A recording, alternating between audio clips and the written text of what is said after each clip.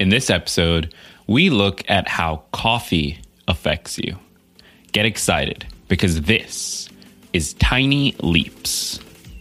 Big change.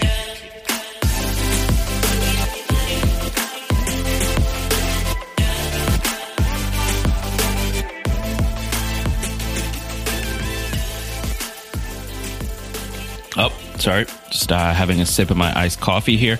Welcome to another episode of Tiny Leaps, Big Changes, where I share simple strategies you can use to get more out of your life. My name is Greg Clunas, and in this episode, we're looking at coffee and its effects on your brain.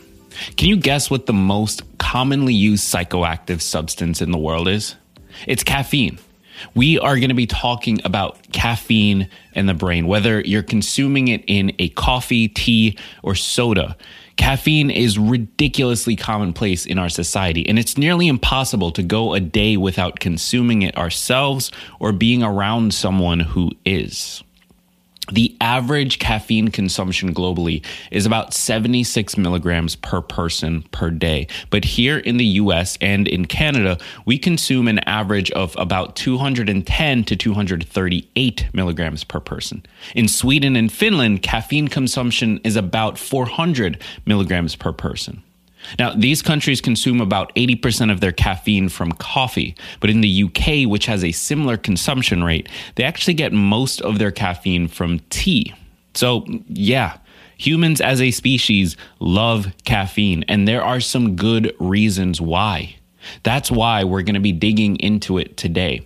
Why do we love it so much? And is it actually good for us? When we think about the effects of caffeine on our bodies and brains, we think about two things: the initial caffeine high that hits us right after we finish consuming it, and the withdrawal that we feel when we haven't had it in a while. Ever had a caffeine headache, or just thought that if only you could get to the coffee shop fast enough, you could finally start your day?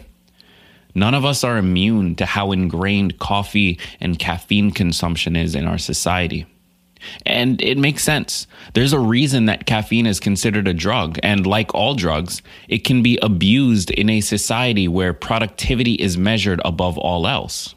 Those awful withdrawal symptoms include headaches, fatigue, general weakness, drowsiness, depression, anxiety, and honestly, it doesn't stop there. Now, of course, it's going to depend on our average daily consumption. But the point is that withdrawing from caffeine is not a fun experience. It can be bad. And drinking coffee is about more than the caffeine intake. Many of us use coffee as an excuse to socialize. Almost anything could be discussed over a cup of coffee. And in many offices, a coffee break has become the modern day equivalent to taking a smoke break. It's a chance to meet with coworkers and talk about things unrelated to work. And there are a few good reasons why our brains crave it so much. Caffeine is a central nervous system stimulant. When consumed, it interacts with adenosine, which is a molecule in the brain that contributes to sleepiness. Throughout the day, adenosine builds up in our brains so that by the end of the day, we're tired enough to go to sleep. But when we consume coffee, those caffeine molecules are taken up by the adenosine receptors, because they're honestly molecularly pretty similar. When adenosine is blocked, so is the drowsiness that accompanies it. In short, it boosts our brain function. It stimulates other neurotransmitters, including noradrenaline, dopamine, and serotonin. Caffeine also has some great physical benefits in the body. It has anti-inflammatory and antioxidant properties that attack free radicals, unstable atoms that contribute to illness and aging, and help keep our body healthy. Additionally, there are some theories arising that coffee may help prevent Alzheimer's, Parkinson's, and dementia. A recent meta-analysis found that a 17 to 20% there was a lower risk of Alzheimer's in patients who regularly consumed a cup of coffee a day. Research here, of course, is currently developing, but the effects that caffeine may have on memory are revolutionary. And so this is where I need to be honest with you. When we started working on this episode, we assumed that we'd find a truckload of information about how caffeine hurts us more than it helps. What we actually found, though, among many sources, is that caffeine and coffee in general is another one of those things that's actually pretty good for you in moderation. But of course, overdoing it can have some negative effects because just like all other drugs, we tend to build a tolerance to caffeine, which encourages us to have to drink more and more of it over time to have the same effects that we used to. And additionally, caffeine is addictive. I can recall many times when I just felt like my day couldn't start until I had that cup of coffee. But the energy always wears off, and when we drink it later in the day, we run the risk of messing with our sleep pattern. In excess, caffeine can cause anxiety, heart palpitations, and jitters. So if you are expecting me to tell you today to cut the caffeine, I honestly have good news for you. Drinking it in moderation can be beneficial for your brain and your body, but don't overdo it. Stay hydrated and don't deny your body of the rest it needs. We know it's hard, especially with deadlines and busy schedules, but in order to be our best selves, we need to rest to recharge, and caffeine is going to get in the way of that if we overdo it.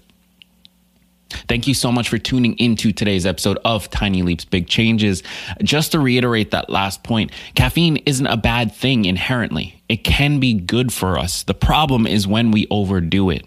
So rather than worrying about, should I cut out coffee altogether? Should I just stop consuming caffeine? Just do it in moderation. Because as with all things, it can be valuable to us if we allow it to be. I want to encourage you to check out the resources in the description for today's episode. As always, they are massively, massively valuable. They are written by professionals and they can help you improve your knowledge of this topic. So click the links in the description of this episode wherever you're consuming it. I also want to encourage you to check out another podcast here on the TLBC Media Network. It's called Happy Brain. It's all about the little things you can do to improve your mental health and make your brain a little bit happier. Just do a search for Happy Brain wherever you get your podcasts. Now that you're done with this episode, it's actually a perfect time to go over to Happy Brain and check out her most recent episode. Be sure to tell Heather that I sent you. Thank you again for being here. And remember that all big changes come from the tiny leaps you take every day.